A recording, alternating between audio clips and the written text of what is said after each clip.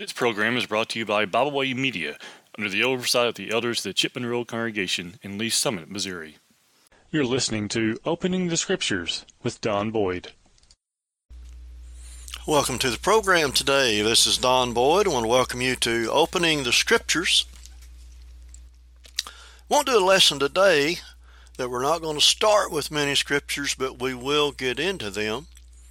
And the lesson today is, how old is the earth?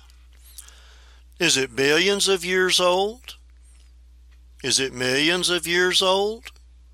Or is it thousands of years old? Did man evolve from apes? Or was everything created? Evolutionists tell us the earth is about 4.5 billion years old and the universe is around 20 to 30 billion years old. Creationists tell us the earth and the universe must be less than 10,000 years old. So one of the greatest controversies in the world today is evolution versus creation. Either the evolutionist is right or the creationist is right. There is no other way that we can have the universe that we have in existence today. So the question is, which one is right? Well, there are those who believe in theistic evolution, which tries to combine the evolutionary time frame with God creating it, such as that. But if either creation or evolution is proven to be right or wrong, the theistic evolutionist does not have anything to base his theory on. So atheistic evolution, again, believes that the universe began about 20 to 30 billion years ago from a little blob of hydrogen. That the earth is 4.5 billion years old and that mankind or his ancient predecessor has been on the earth about 4 million years. Dr. George Wald of Harvard, in his work, The Origin of Life in Scientific American in 1954, made this quote, and I quote, "Time is in fact the hero of the plot. The time with which we have to deal is of the order of 2 billion years. What we regard as impossible on the basis of human experience is meaningless here. Given so much time, the impossible becomes possible, the possible probable, and the probable virtually certain. One has only to wait. Time itself performs the miracles," unquote. Well, where do we get these long dates from? Well, there are basically two different kinds of scientific dating systems that are used. The first one that we're going to look at is carbon-14. It was developed in the late 1940s by Willard F. Libby, an American chemist. Of Dr. Libby, it says that radiocarbon dating can only be used to date things that were once alive. You can't date a rock with it. You can't date dirt with it. Well, on this book, or in his book, Dr. Libby wrote, and this is in the book Radiocarbon Dating, it's on page 8, and I quote, "If the cosmic radiation has remained at its present intensity for 20 or 30,000 years, and if the carbon reservoir has not changed appreciably in this time, then there exists at the present time a complete balance between the rate of disintegration and of radiocarbon atoms and the rate of assimilation of new radiocarbon atoms for all material in this life cycle," unquote. So what he's saying is living things are constantly assimilating radiocarbon atoms and disintegrating radiocarbon atoms, but you'll notice two little things there. If the cosmic radiation has remained at its present intensity, and if the carbon reservoir has not changed. On page 9 of his book, Dr. Libby states this, and I quote, In other words, during the lifetime, and that would be the lifetime of the plant or the animal, I inserted that. Now continuing to quote, the radiocarbon assimilated from food will just balance the radiocarbon disintegrating in the tissues. When death occurs, however, the assimilation process is abruptly halted, and only the disintegration process remains, unquote. So the deal there is that those who use the radiocarbon dating method must assume that every living thing must have had the same amount of radiocarbon in their body at death, and that the radiocarbon left in the body at the time of discovery is made is what was left of that original amount. On page 10 of Dr. Libby's book, he made this quote, it is obvious that we must be careful in selecting samples to choose materials that contain the original carbon atoms present at the time death occurred. In other words, samples must not have been preserved with organic materials containing carbon of age different from that of the sample.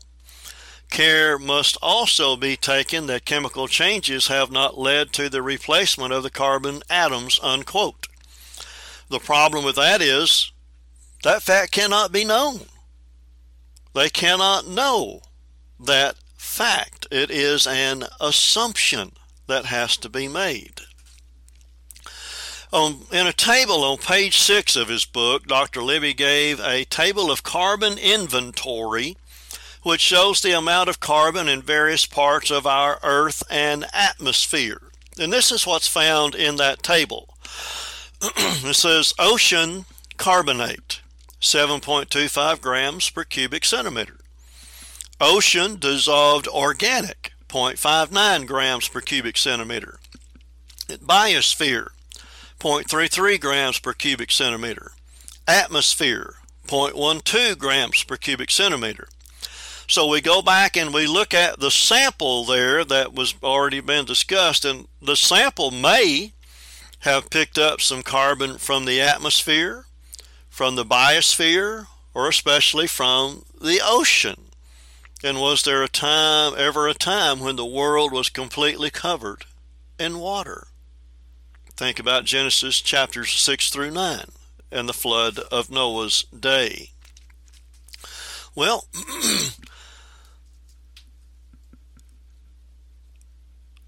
we go back here.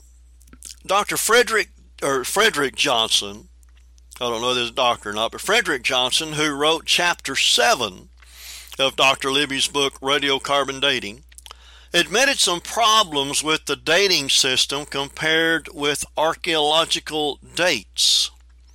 And he came to this conclusion on page 101. Quote, the radiocarbon method gives promise that it will be a tool useful in shortening the process of establishing the time when many events in human prehistory took place.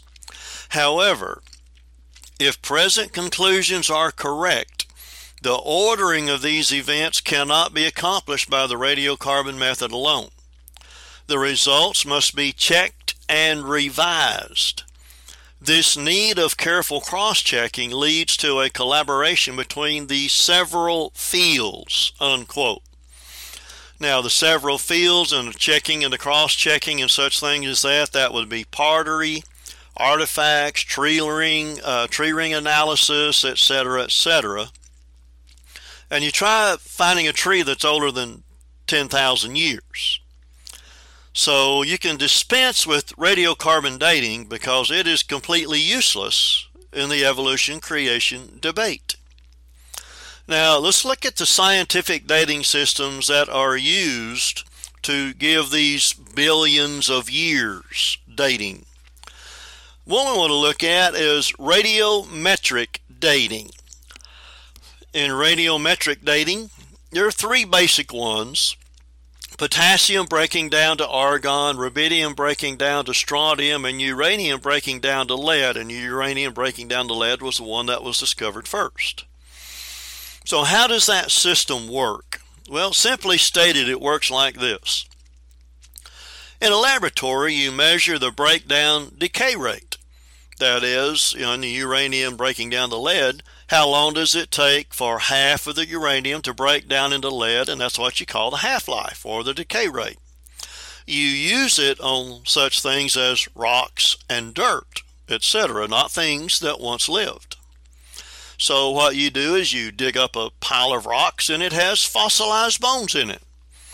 You can't date the bones with that method, so you date the rocks, and then you assume the bones got into the rock when the rock was formed.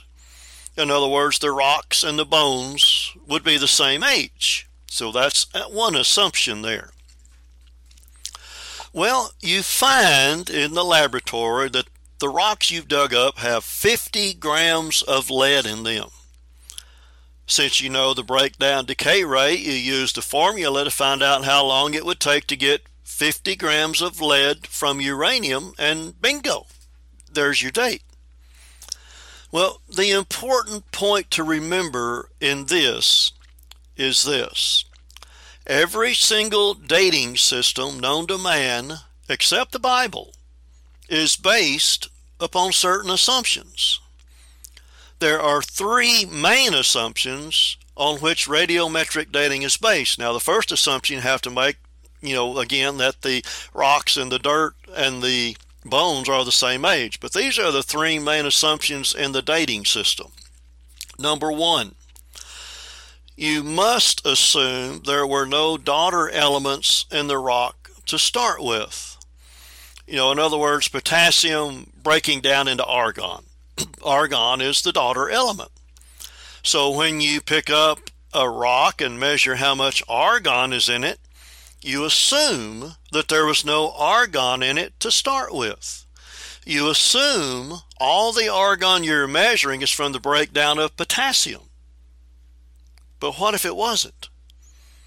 What if of the 50 grams of argon that you found in a rock, 45 grams were there to begin with? Well, is there any evidence of that happening? Well, yes, there is. You've heard of Mount St. Helens? One of the ways of forming new rock is through volcanic action. So when scientists rushed out to the volcano to pick up and examine the rocks, they wanted to see if there were any daughter elements.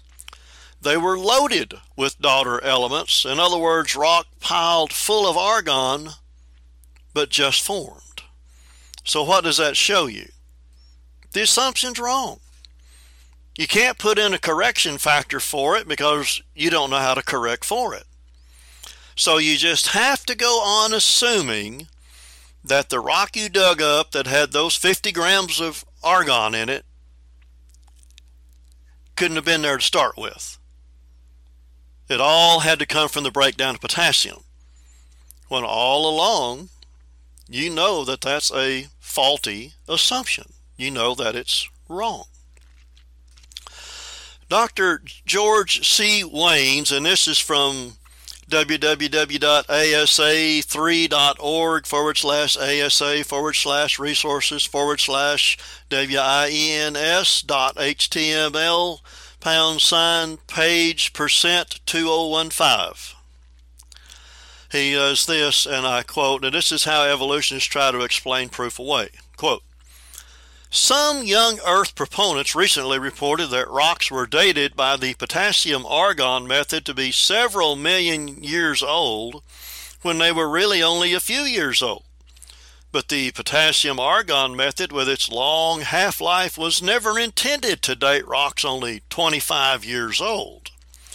These people have only succeeded incorrectly showing that one can fool a single radiometric dating method when it uses it improperly. The false radiometric ages of several million years are due to parentless argon, as described here and first reported in the literature some 50 years ago. Note that it would be extremely unlikely for another dating method to agree with these bogus ages. Getting agreement between more than one dating method is a recommended practice, unquote. Well, what if those 4 million year old rocks were only 1,000 years old? How would you know? How would you know? There's no way to know. You know, there's a little cartoon, and this is the way circular reasoning works in the evolutionary circles. There's a little cartoon character saying, this fossil is 3 billion years old. Another character says, how do you know? He says, it was in this rock strata. Oh, well, how can you be certain of the age of this rock strata? Well, this 3 billion year old fossil was in it. You know, that's circular reasoning. Now, the second main assumption on which radiometric dating is based is this. You assume that the system is a closed system. In other words, there's nothing in nature that could alter the sample.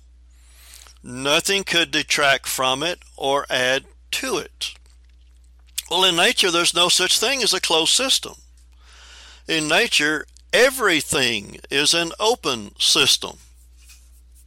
So somewhat less than 1% of Earth's atmosphere is argon. That means some of the argon may have leaked out of the rock, or the rock may have picked up some argon from the atmosphere. Either way, the rock may have lost some or gained some argon. So what does that show you? That shows you the assumption is wrong. And again, you can't put in a correction factor for it because you don't know how to correct it. So we just have to go on assuming that all the argon was there in the rock to start with, when we know all along that's wrong. That's a faulty assumption. Again, going back to Dr. Roger C. Wiens, or W-I-E-N-S, however that's pronounced, he again tries to explain this away and even contradicts what he said earlier. Quote, some doubters have tried to dismiss geologic dating with a sleight of hand by saying that no rocks are completely closed systems. That is, that no rocks are so isolated from their surroundings that they have not lost or gained some of the isotopes used for dating. Speaking from an extreme technical viewpoint, this might be true. Perhaps one atom out of, 1 atom out of 1 trillion of a certain isotope has leaked out of nearly all rocks. But such a change would make an immeasurably small change in result, unquote. Well, what if the rocks were formed there already had daughter elements in them? There goes your wrong date again. Now, the third assumption on which radiometric dating is based is this. You must assume that everything has gone always at a standard uniform rate. That is called uniformitarianism. In other words, everything is rocking along now just like it always has. Nothing's changed. But is there any evidence that things have changed? Well, yes, there is. You think about a global flood of Noah's day. That was a change. God making the sun stand still at Joshua's request is a change. That's Joshua 10:12-14. You know, there have been numerous changes or catastrophes in the earth, some natural, some supernatural. But one thing is for sure, everything hasn't been rocking along at the same uniform rate. Again, uniformitarianism. I want to give the Wikipedia definition for uniformitarianism. Quote, uniformitarianism is the assumption that the same natural laws and processes that operate in the universe now have always operated in the universe in the past and apply everywhere in the universe. It has included the gradualistic concept that the present is the key to the past and is functioning at the same rates. So again, a global flood is a change. Different catastrophes on the earth, some natural, some supernatural, but one thing is for sure, everything has not been rocking along at the same uniform rate. So, all these assumptions are wrong. So why do scientists use this method? Well, the answer is simple. You can't get a young Earth. Using this method, you are guaranteed an old Earth, and evolutionists have to have an extremely old Earth in order for, as was quoted earlier, time to work their miracles for them. And I want to look at a few scientific dating failures. First one. Several years ago, some scientists discovered human bones buried under thick deposits of mud in California. The bones were submitted to competent authorities who declared them to be about 75,000 years old. Unfortunately, however, as they dug deeper, they found an old United States Army button. So either the United States had an army 75,000 years ago, or the scientific dating system was wrong. I'll let you make that decision. Number 2. An archaeological excavation team led by Professor Mitsuo Kawaga of Beppu University discovered drawings on the wall of a cave on the Japanese island of Kyushu. The excited scientists announced that the drawings were from 10,000 to 30,000 years old. Alas, a lifelong resident of the area came forward to confess that he had often scribbled on the walls of the cave with charcoal when he was a boy. So he must be somewhere between 10,000 and 30,000 years old, or the scientific dating system was wrong. Number 3. Some rock paintings were found in the South African bush in 1991. The paintings were examined by Oxford University's Radiocarbon Accelerator Unit, who dated them as being around 1,200 years old. However, the publicity of the find attracted the attention of a Mrs. Joan Ahrens, a Cape Town resident, who recognized the paintings as being produced by her art classes and later stolen from her garden by vandals. So these are just some examples of scientific dating system failures. And this is just some. Well, are there any dating systems that show a young Earth? Well, yes, there are. Dating systems that show a young Earth, you go look at all of them, there are over 75 of them. The first one is population statistics. And this is the most powerful argument for a young Earth, is population statistics. Now, what does that mean? Statisticians have all these fancy formulas they plug in their computers to tell you what the population should be if you started out day 0 with a certain number of people. You put in factors for death, disease, famines, plagues, wars, pestilences, such things as that, and then you come up with how many people should be wherever you're looking at in a time frame there.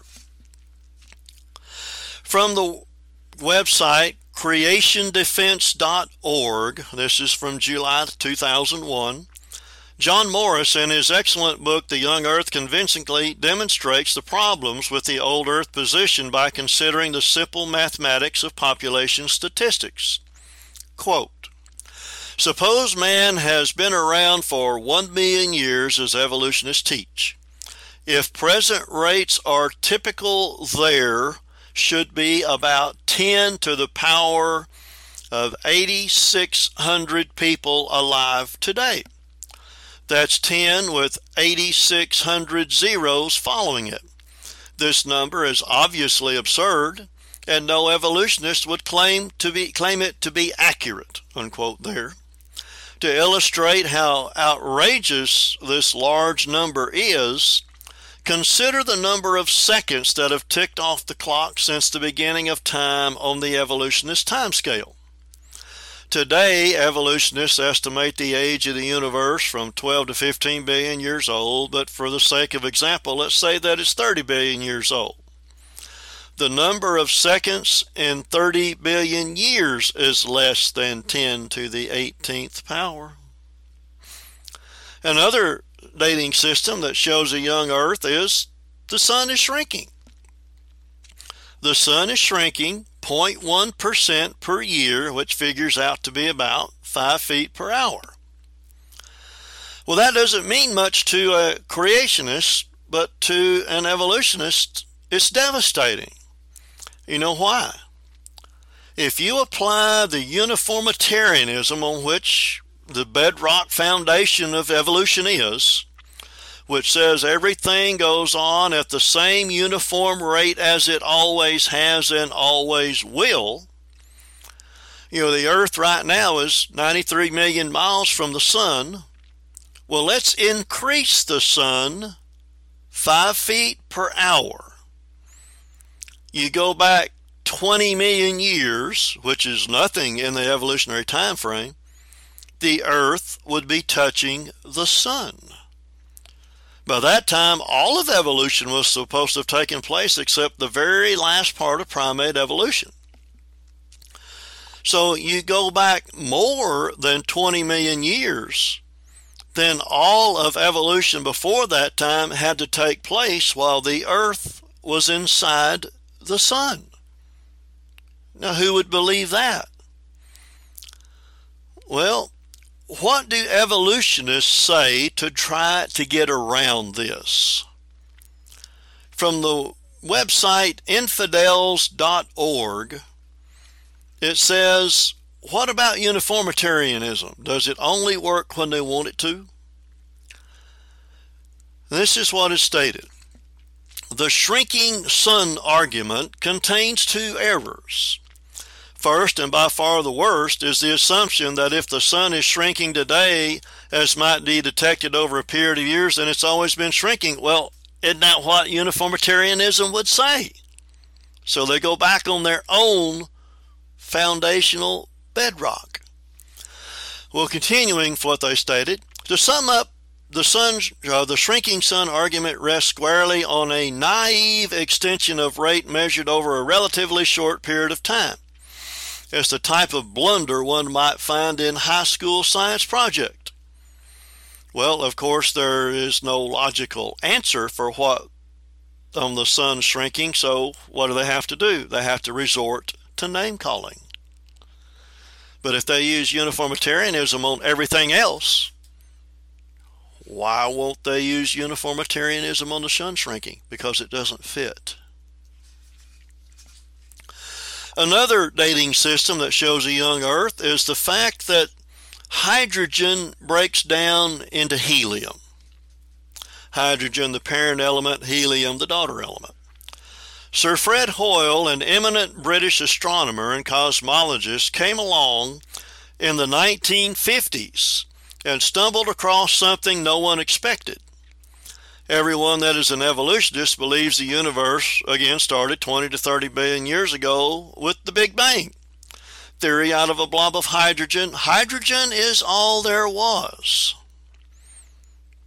Well, as Edward R. Harrison in Cosmology, the Science of the Universe at Goodreads.com stated, quote, hydrogen is an odorless, colorless, tasteless gas that given billions of years turns into people, unquote. Well, again, let's look at what Wikipedia has to say about Sir Fred Hoyle. He was born June 24th, 1915. He died August 20th, 2001. He was an English astronomer noted primarily for the theory of stellar nucleosynthesis and his often controversial stances on other cosmological and scientific matters. In particular, his rejection of the Big Bang theory, a term originally coined by him on BBC radio. You see, he promoted the steady state theory, which showed the universe to be eternal, where the Big Bang shows it to be as a beginning. Where Dr. Hoyle found that the universe today consists almost entirely of hydrogen.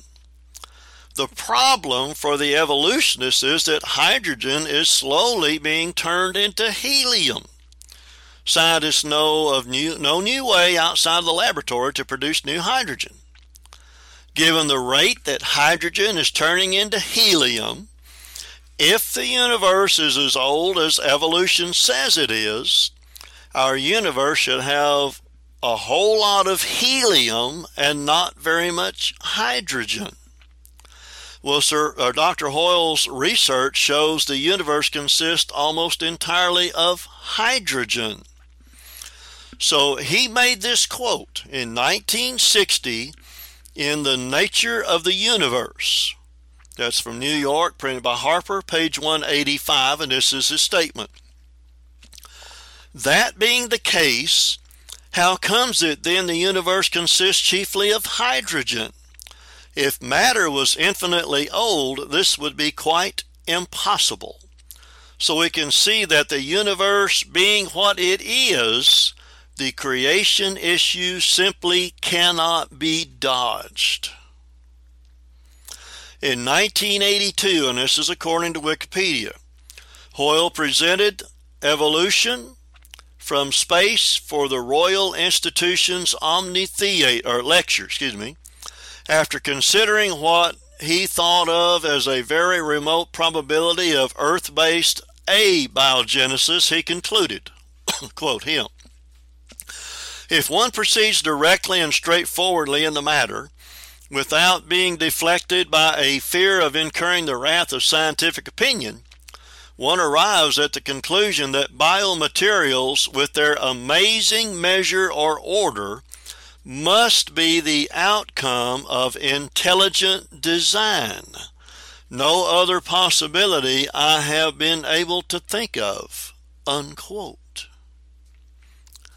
Another dating system that shows a young Earth is the Earth's magnetic field. One of the most powerful scientific proofs for a young Earth was done by Dr. Thomas Bond, a former professor of physics at the University of Texas at El Paso. He was a very distinguished author and has literally written a book for most physics classes. Before he retired, Dr. Bond spent most of his life, or almost his lifetime, working on one single point, and that is the Earth's magnetic field. Dr. Bond discovered that the Earth's magnetic field is breaking down.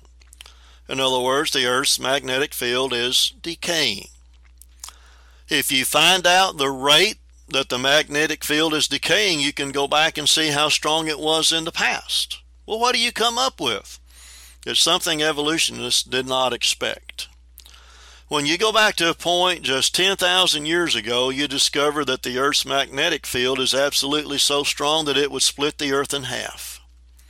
So using the uniform rate of the evolutionist, you cannot get an Earth that is more than 10,000 years of age. So the atheistic evolutionist, scientifically proven, has no time to hide behind. The dating systems fail. Their dating systems fail. The Earth is a young planet. So where do we go to find out how old the Earth is? Well, let's go to the Bible. How old does the Bible say the Earth is? And using the genealogies, we can tell. In 1 Corinthians 15:54, we find there the Bible states Adam was the first man. That verse reads, and so it is written, the first man, Adam, was made a living soul. The last Adam, speaking of Christ there, was made a quickening spirit. So the Bible says that Adam was the first man. Not Homo whatever, but Adam, Homo sapien. Man, according to the Bible, has been on the earth from the beginning of the creation. That is Mark 10:5-6. Mark chapter 10, verses 5-6. Notice what Jesus says. And Jesus answered and said unto them, for the hardness of your heart he wrote this precept. It's talking about divorce for any reason or whatever there. Verse 6. But from the beginning of the creation, God made them male and female. So human beings have been on the earth since the creation. And how old is the earth?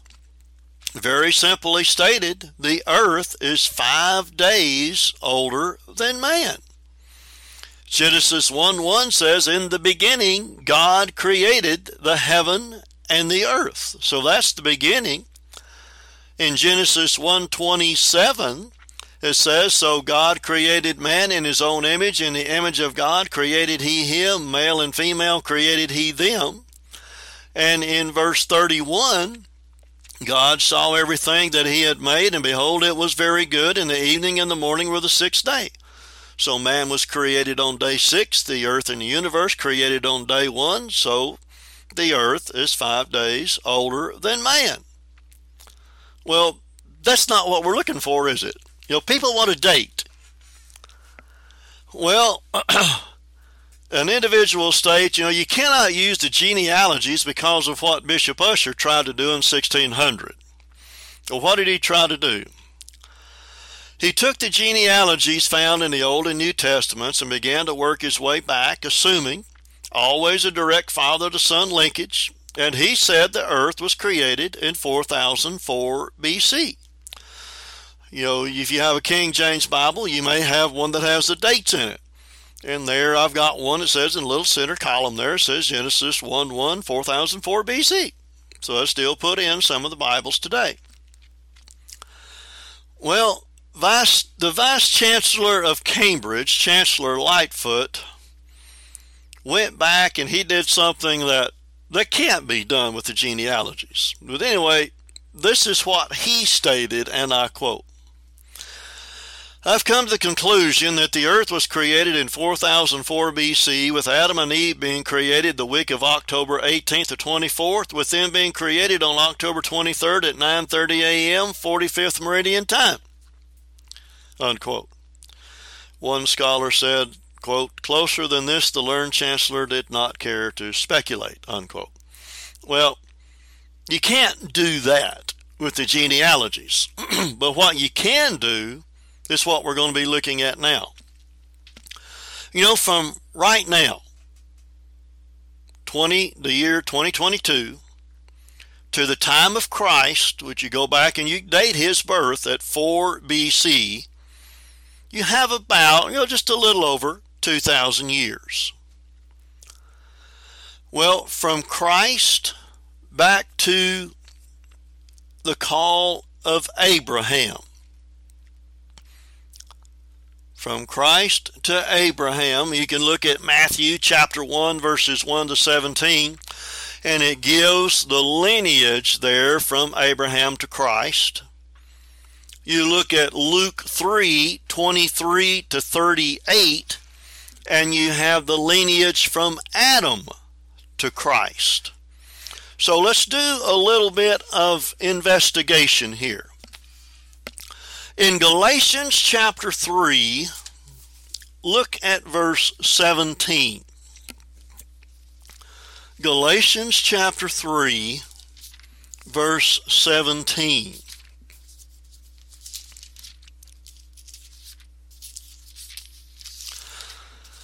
It states there,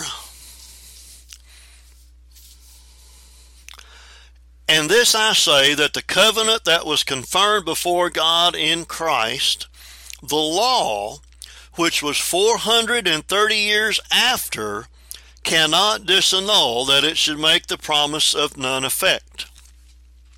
So what we have here is the law of Moses was given 430 years after the promise was given to Abraham. In 1 Kings chapter 6, verse 1, 1 Kings chapter 6, verse 1, it says there, it came to pass in the 480th year, after the children of Israel were come out of the land of Egypt, in the 4th year of Solomon's reign, over Israel in the month Ziph, which is the second month, that he began to build the house of the Lord. So we have 430 years from Abraham to the law, 480 years from the Exodus, which is the time of the giving of the law, till Solomon's fourth year, which is 1000 BC. So from Christ to the call of Abraham was about 2,000 years. From the call of Abraham to the birth of Abraham was 75 years. Let's go back to the book of Genesis again, chapter 12.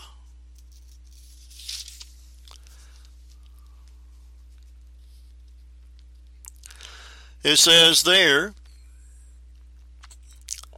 verse 1, Now the Lord had said to Abraham, Get thee out of thy country and from thy kindred and from thy father's house into a land that I will show thee. So verse 4, Abram departed from the Lord as the Lord had spoken unto him, and Lot went with him, and Abram was 75 years old when he departed out of Haran. So we have 1,000, which is Solomon's year, or fourth year there, 1000 BC, plus the 910 years, the 430 years from Abraham to the law, and the 480 years from the Exodus to Solomon's fourth year. That's 1910 years. So there's about 2,000 years from Christ to the birth of Abraham. So the answer of how old the earth is lies in the time from Abraham to Adam. So we have the birth of Abraham about 1985 BC to the creation. And see, that's the number we're looking for. Well, in Luke's genealogy, in Luke 3, there are 20 generations from Abraham back to Adam. It goes Abraham, Terah, Nahor, Serug, Reu, Peleg, Eber, Selah, Arphaxad, Shem, Noah, Lamech, Methuselah, Enoch, Jared, Mahalaleel, Canaan, Enos, Seth, Adam.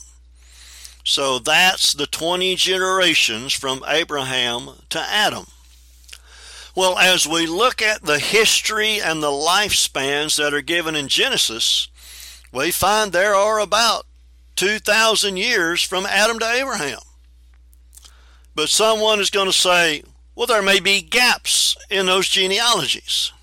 Well, what if there are? Look at Jude verse 14. Jude verse 14. That verse says, And Enoch also, the seventh from Adam, prophesied of these, saying, Behold, the Lord cometh with 10,000 of his saints. All right, so we have Enoch, the seventh from Adam. So let's go back to our list. And we have Adam 1, Seth 2, Enos 3, Canaan 4, Mahalaleel 5, Jared 6, Enoch 7. No gap there. Well, what about the day? Well, now you have only 13 generations in which to stick 4.5 billion years of alleged Earth history? Well, using the Bible, which is the only dating system that's not based on assumptions, we get the age of the earth to be approximately 6,000 years old. And you go in and you look at all those direct follow the sun in the genealogies and you add up the years, 4,004 is going to be just about right. So, does the true age of the earth fit evolutionary time, or does it fit creation? You see, everything that we've studied shows that evolution is nothing but a lie. and creation is the truth. So now, and no matter what we hear about the age of the earth, we can be assured that the Bible's correct. True science always agrees with the Bible. And true science tells us the earth is young. See, the earth is measured in thousands of years, not millions or billions of years. Someone may tell you or ask you, what do you mean the earth was only created about 6,000 years old? Only someone with no good sense would believe in such a ridiculous thing as that. And that's what people try to say. Well, you now have an answer for them. You're going to be able to tell them the errors of the scientific dating systems used to date the earth. You'll be able to tell them that true science always agrees with the Bible. And you can give them examples. They may make fun of you, but you must be sincere, loving, and honest with them. And the Bible plainly states that the earth is only 5 days older than man. There in Genesis chapter 1. It's amazing why, whenever we look at the magazines we read, we look at television shows, PBS is really bad about that on their nature programs and Nova and things such as that. Everybody goes, oh yeah, this dinosaur fossil lives 100 million years old or whatever million years old. No, such is not the case, because true science shows that man and dinosaur lived together. We've shown that in other lessons as well, but in Genesis chapter 1 it shows that also. All of this evolutionary, I guess you would call it garbage that's out there, is a lie. There is no such thing as macroevolution. Macroevolution is talking about one species changing into another, like they try to say that apes turned into man and dinosaurs turned into birds and things such as that. That's all a lie. We can know that the Bible is true. We can know that the earth is young. We can know that the earth's age is in a few thousand years, not multiple million or billions of years. So again, this is Don Boyd. I want to thank you for tuning in to Opening the Scriptures, and we look forward to being with you next time. When you're in Moody, Missouri, you're invited to visit the Moody Church of Christ, located on Highway E in Moody, Missouri. The congregation there meets on Sunday morning at 10 a.m. for Bible class, 11 a.m. for worship, and then again at 6 p.m. for Sunday evening worship. They also meet at 6 p.m. on Wednesday night for Bible study. We thank you for listening today. We hope you enjoyed this program. You can find out more about Byway Media by visiting our website, bywaymedia.org. You can find all of our podcasts on all major podcast platforms. As always, we thank you for listening.